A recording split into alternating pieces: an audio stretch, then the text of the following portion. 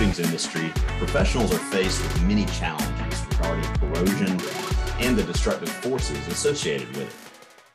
While there are many forms of corrosion, one of the most commonly seen is galvanic corrosion, which occurs when dissimilar metals are in close proximity to one another.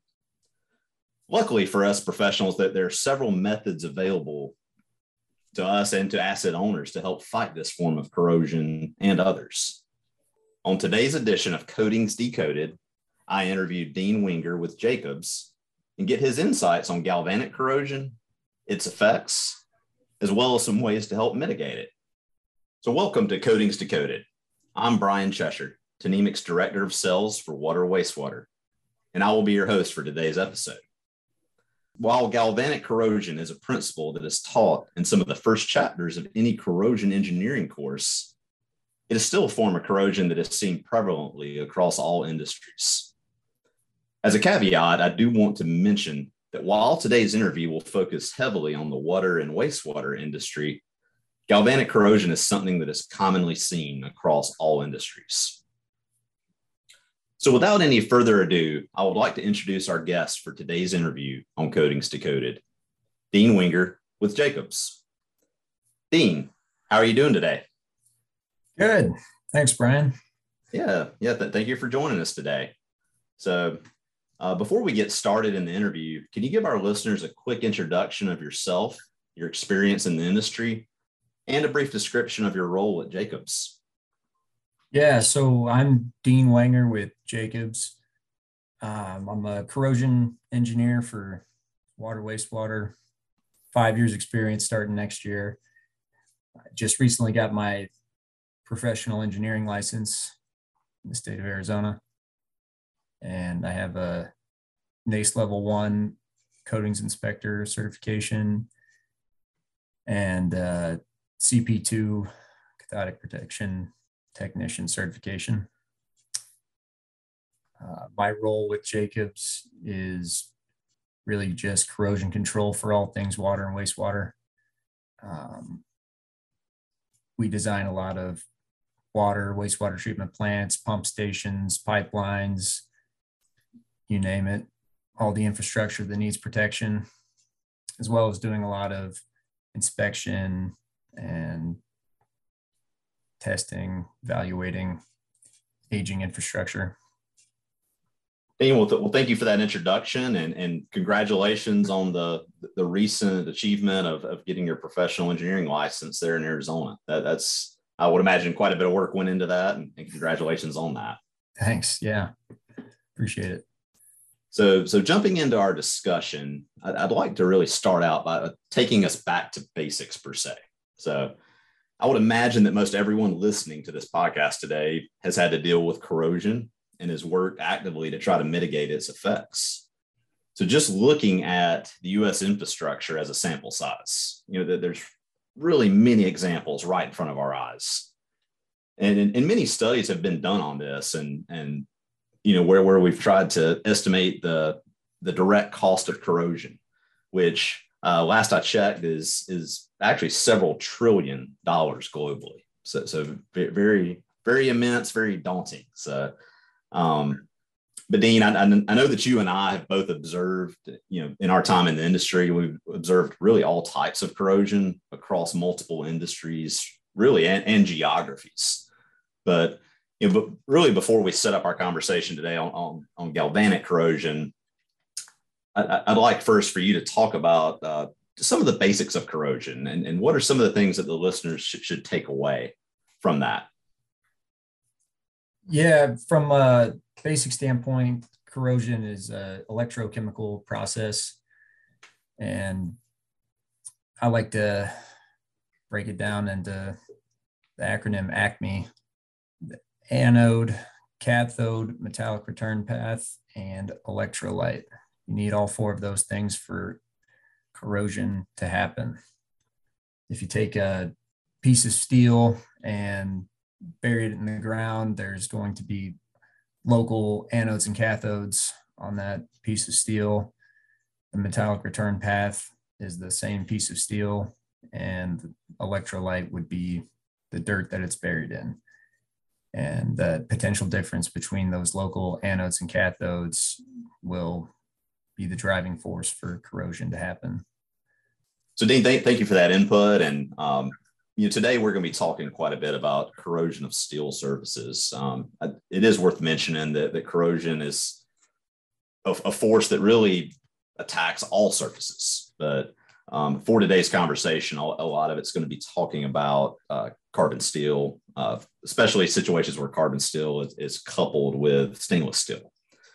So when you look at the field of corrosion engineering, that there's 8 forms of corrosion. We're not going to go into all these, but just some of those worth mentioning are general corrosion, which is going to be a more uniform attack, crevice corrosion, pitting. Pitting is really going to be the damage mechanism we're going to talk about the most today, which is a result of galvanic corrosion, which is caused by dissimilar metals in close proximity to each other.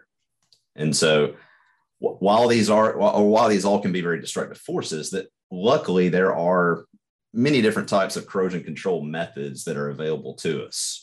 Many of these are tried and true. And these really range anywhere from just the overall design of a structure, design of a project. It can even get into what materials are selected. Some materials may perform better in certain scenarios. Protective coatings is another one. Obviously, me being in the field of protective coatings, this is something that I deal with each and every day. And I know, Dean, with you, in your experience with Jacobs and dealing with coatings, you've seen many of the benefits of utilizing these. So, Dean, as I just mentioned there's several different corrosion control methods that are available to us. Obviously, protective coatings being one of those. If you can, talk about some of the benefits of using a protective coating as a method of corrosion control. Yeah, so protective coatings, generally speaking, there's 3 ways you can use them to help mitigate corrosion. The first, probably most common, is just creating a barrier to the environment or the electrolyte, if you use the ACME acronym. The second would be sacrificial or galvanic protection with the coating. This would typically be like a zinc-rich primer used on carbon steel, or even like a metallized zinc coating on carbon steel. Take advantage of that inherent potential difference between zinc and carbon steel, and the zinc will sacrifice itself to protect the carbon steel. And then the third method is inhibition. The coating just slows the overall corrosion process.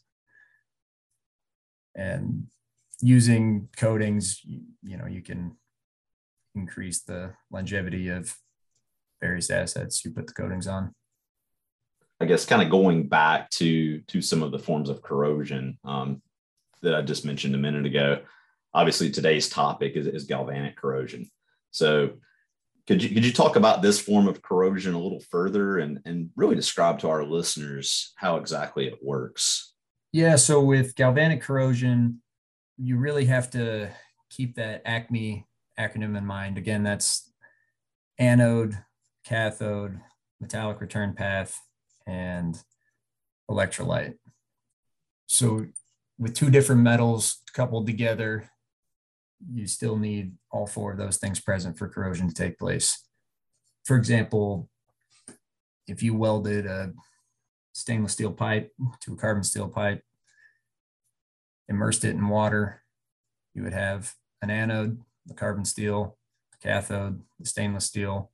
The metallic return path would be that welded joint, and the conductive electrolyte would be the water that it's immersed in. And then you would be able to confidently say that corrosion would take place. And since carbon steel is the anode, we know that corrosion is going to be focused on the carbon steel, and it will sacrifice itself to protect that stainless steel pipe that it's welded to. And so if you take it a step further, the rate of corrosion, the current density that flows between the carbon steel and the stainless steel, that is really controlled by the exposed surface area between the anode and the cathode.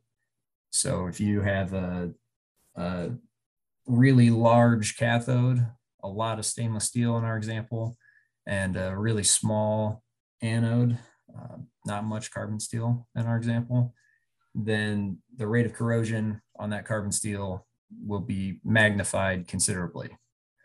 So the rate of corrosion will be directly proportional to the current density, and current density is just amps per square feet, right? So if you have 10 cathodes for one anode, that's 10 times the corrosion rate of one cathode to one anode. And conversely, if you have a really large anode, a lot of carbon steel in our example, and a really small cathode, not much stainless steel in our example, then that corrosion rate would be pretty minimal, right? So 10 anodes versus one cathode is going to be 10 times slower than if it was 1-to-1. Well, Dean, one of the things that many of our listeners will probably recognize or will be familiar to them is the galvanic series. And you've already touched on this some, but could you briefly talk about the galvanic series, how it works, and really what the implications are if, I guess, the further metals are apart on that series, if they're coupled together? Yeah, the galvanic series really tells us the different potentials between various metals. And I think I alluded to it before, but that potential difference between the two metals is what is driving our corrosion cell in a galvanic couple. And it really goes back to some of the corrosion control methods that I mentioned earlier, and something as simple as design or material selection. You know, there may be some instances where you could potentially pick a different metal if it is going to have the potential to be coupled with another one. You want to try to avoid those situations where you've got even more rapid corrosion in a lot of those cases. So protective coatings are one means, but as I mentioned, design or material selection can also impact some of these things that are coming into play here. That's right. There's a few different ways to combat galvanic corrosion. Obviously you can select it out by picking materials close together on the galvanic series, or picking the same material for different connections. You can try to eliminate that couple from being exposed to the electrolyte with a barrier coating, or you could try to reduce the corrosion rate on the anode by manipulating the exposed surface area to the electrolyte. And a lot of times protective coatings come in handy for that third scenario where you want to reduce the amount of surface area exposed to the electrolyte. It actually ends up being the opposite of what a lot of folks expect. If we go back to my carbon steel and stainless steel example, and it's immersed in water, right? So, we would typically coat that carbon steel just to protect it from the water by itself.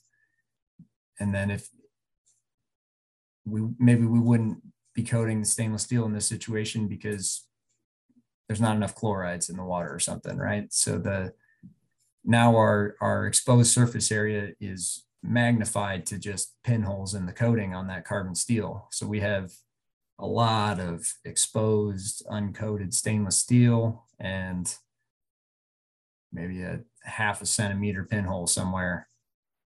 And so we've got a very, very large concentrated current density flowing across that very small exposed surface area on the carbon steel. And that's where you would see some pitting corrosion, we would expect. And so you can use protective coatings to really reduce that surface area ratio between the anode and the cathode. In this scenario, you would also probably want to coat that stainless steel pipe. And then it's just a one pinhole or a couple pinholes on the stainless steel pipe versus a couple pinholes exposed on the carbon steel pipe. So knowing what we know about dissimilar metals and some of the corrosion that can take place, you get your hands in design, I would imagine at times, and you get to see a lot of specifications, a lot of drawings. What would be some of the scenarios, or really what would be some of the reasons that you've seen the necessity to have different metals to be mixed in various designs? Well, a lot of times we don't have much of a choice. You go into an existing water wastewater plant and they're going to connect carbon steel pipe to whatever's in the ground. And you just got to make it work and mitigate the corrosion as best we can. Other times, somebody in my role sees a dissimilar metal connection after another design engineer has selected materials. For example, one of my favorite ones to come across is a water storage tank. And on the drawings, they'll show a stainless steel ladder. So it's a carbon steel tank and a stainless steel ladder. And everybody thinks, well, all the water storage tanks I've inspected, the ladder always corrodes out. So you know what? We're going to do a stainless steel ladder so that we don't have any corrosion issues, don't have any safety issues. And the reality is the entirety of that lined carbon steel tank is just sacrificing to protect that stainless steel ladder. So those are two examples that come to mind. Other times the dissimilar metal coupling is more or less on purpose. You see that a lot with the use of stainless steel bolts on really just about anything. And the thought process being that you don't want a carbon steel bolt that might not necessarily get coated very well to just corrode away and not be useful. Or I've even heard some operations folks talk about how if they coat the bolts, then they have a hard time disassembling whatever that appurtenance is. And so a lot of people want to use stainless steel bolts. And again, that just sets us up for another dissimilar metal connection. Cast iron, carbon steel, ductile iron, whatever ferrous metal you want to use in the example with a stainless steel bolt is just going to sacrifice to help protect the bolt. And then if you look at like vertical turbine pumps, that's a good example for using the dissimilar metal connections really to the designer's advantage if you can do it right.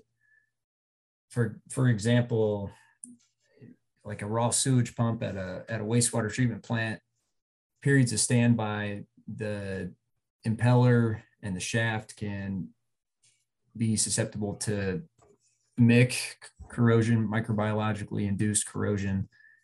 And you can really offset the susceptibility to MIC by coupling the stainless steel shaft and impeller with the cast iron bowl. That little bit of galvanic protection, we'll call it in this instance, offered up by the cast iron bowl can help prevent the MIC from taking place.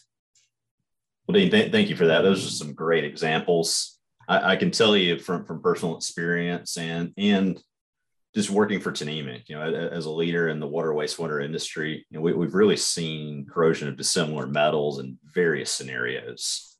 So if you look first at water tanks, similar to one of the scenarios that you just laid out, we've seen it where uncoated bare stainless steel ladders were bolted to carbon steel dry riser pipe, and other instances where stainless steel mixing systems are bolted to an inlet outlet pipe flange in the wet riser. And so, unfortunately, in both of these scenarios, accelerated corrosion to the carbon steel substrate, really that area surrounding the connection, became an issue there. So, and just talking about the water industry, so that the American Waterworks Association has a great resource that talks about corrosion in the infrastructure, and that's their M27 manual. And it talks a lot about external corrosion control for infrastructure sustainability. So I know that particular manual is actually going through a current revision, but I know it's very heavy on talking about some of these premises that we're talking about today, amongst many others. For the people listening, another great industry resource is AWWA D102. It actually has a section in it that discusses dissimilar metals and some of the ways to help mitigate corrosion. I'll just read straight from the standard here. I love this quote. And it says, though galvanic corrosion has a reputation for being a very dangerous and complex corrosion phenomenon, the options for mitigation and prevention are straightforward. So kind of goes back to how we opened the podcast today, talking about, yeah, we are going back to basics, but this is something that we've observed in a lot of scenarios, really across all geographies and across all industries. Kind of going deeper into that D102 standard in that dissimilar metal section, they call out 3 methods for prevention or mitigation. The first of those is providing electrical isolation to break the electrical continuity between the metals. And sometimes this could really be as simple as using spacer materials, things like neoprene, rubber, plastic, nylon. So very simple fix there. Cathodic protection systems are also utilized. But protective coatings, especially when you coat the more noble metal to act as a dielectric coating, that can eliminate a lot of issues, or not necessarily eliminate, but at least mitigate and slow some of this down. Kind of talking about the wastewater side, you alluded to it a minute ago, Dean, but one of the things we see in wastewater clarifiers, you'll see bare stainless steel piping coupled with coated carbon steel. Another thing that we'll see is stainless steel bolted connections on the carbon steel rake arm mechanisms. You see that in both clarifiers and gravity sludge thickeners. And there's actually an old SSPC Coatings Plus paper by Corrosion Probe that talks about that. And the author talks about how these connections often get over tightened. And so in turn, what happens is the coated steel gets fractured, and then you end up having localized corrosion at those connections. And so, really those are just a few of the areas where we've seen them. Obviously, it's many more than that, but those are just a few examples of galvanic corrosion, I guess, in the field, and unfortunately some of the bad effects of it. So, Dean, I'd be remiss if we don't circle back to talking about protective coatings as a means for corrosion control. Heck, we are on the Coatings Decoded podcast today. So I guess we do owe that to our listeners, if anything else. But in situations that involve dissimilar metals, from your time in the field and from your knowledge of this industry and really of corrosion, what are some of the best practices that you observed when using protective coatings in scenarios that involve dissimilar metals? Yeah. So the biggest thing you get out of protective coatings with galvanic corrosion cells is that the protective coating really reduces the effective exposed surface area ratio between the anode and the cathode. Without the coating there, the corrosion is going to be more concentrated right at that connection. But obviously it goes even further out than that distance wise. And I think there's another gentleman over at Tnemec that did some testing on it to really establish how far out it goes. And I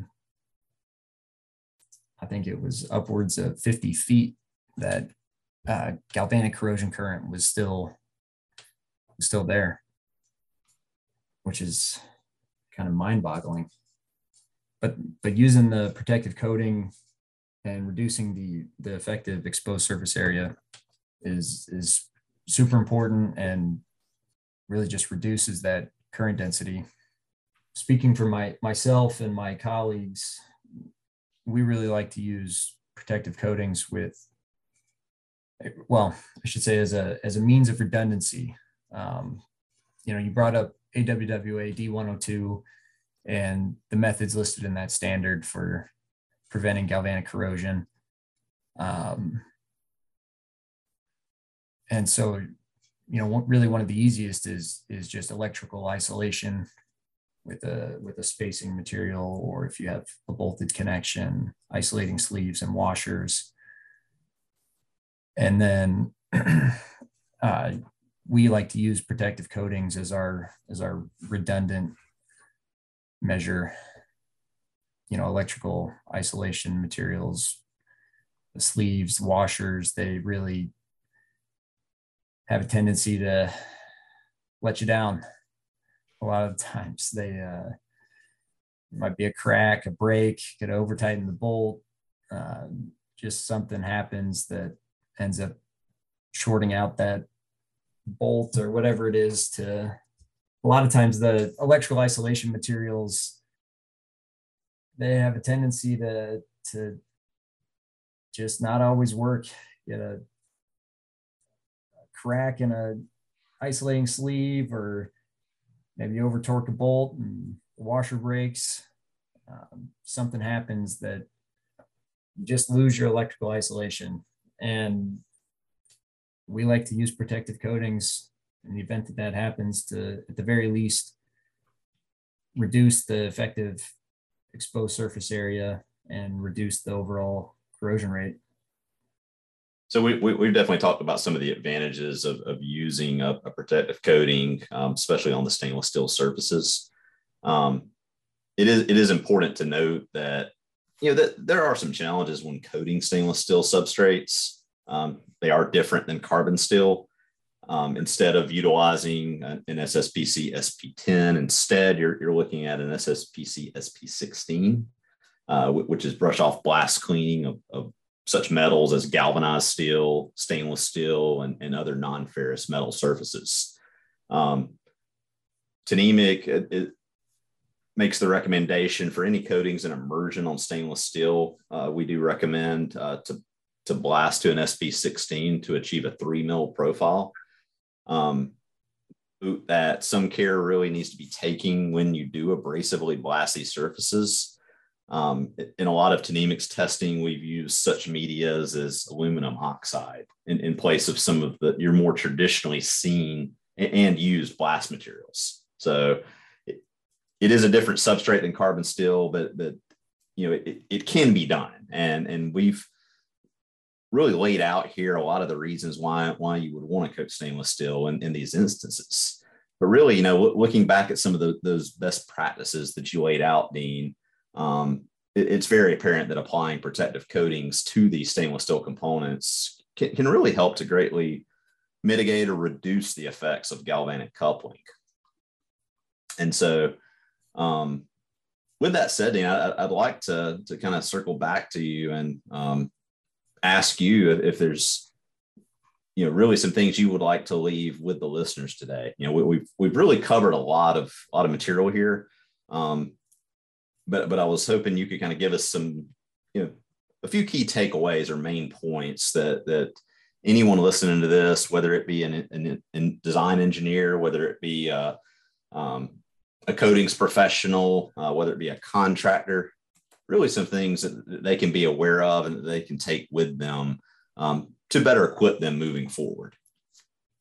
Yeah.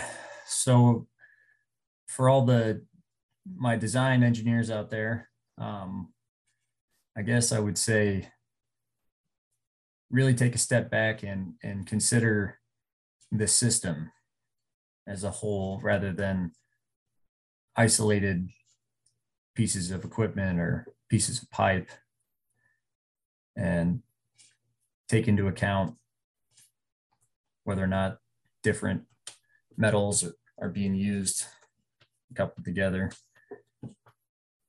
and sort of use that as your basis for designing a corrosion mitigation method for the galvanic couple. The contractors and the guys in the field have it easy. They get to see two different metals installed together. So please, for the sake of people like myself, keep an eye out and let us know, because I'd like to say that we catch it all in the design, but sometimes we don't. And it's good to know if it's there and if we need to do something about it. Dean, thank you so much for those insights. And I want to take this moment to really thank you again for coming on Coatings Decoded to share some of your knowledge and really some of your best practices and observations from your time in the field. Yeah, thanks for having me. Really appreciate it. Definitely. My hope is that we have given our listeners a better understanding of galvanic corrosion and what happens if you don't properly address it. The good news is that asset owners have some tried and true tools at their disposal. And if these tools are employed correctly, owners can achieve greater integrity of their assets and in turn realize coating systems and assets that achieve longer service lives. Thank you to all the listeners again for joining us today. Be sure to subscribe to Coatings Decoded for upcoming episodes.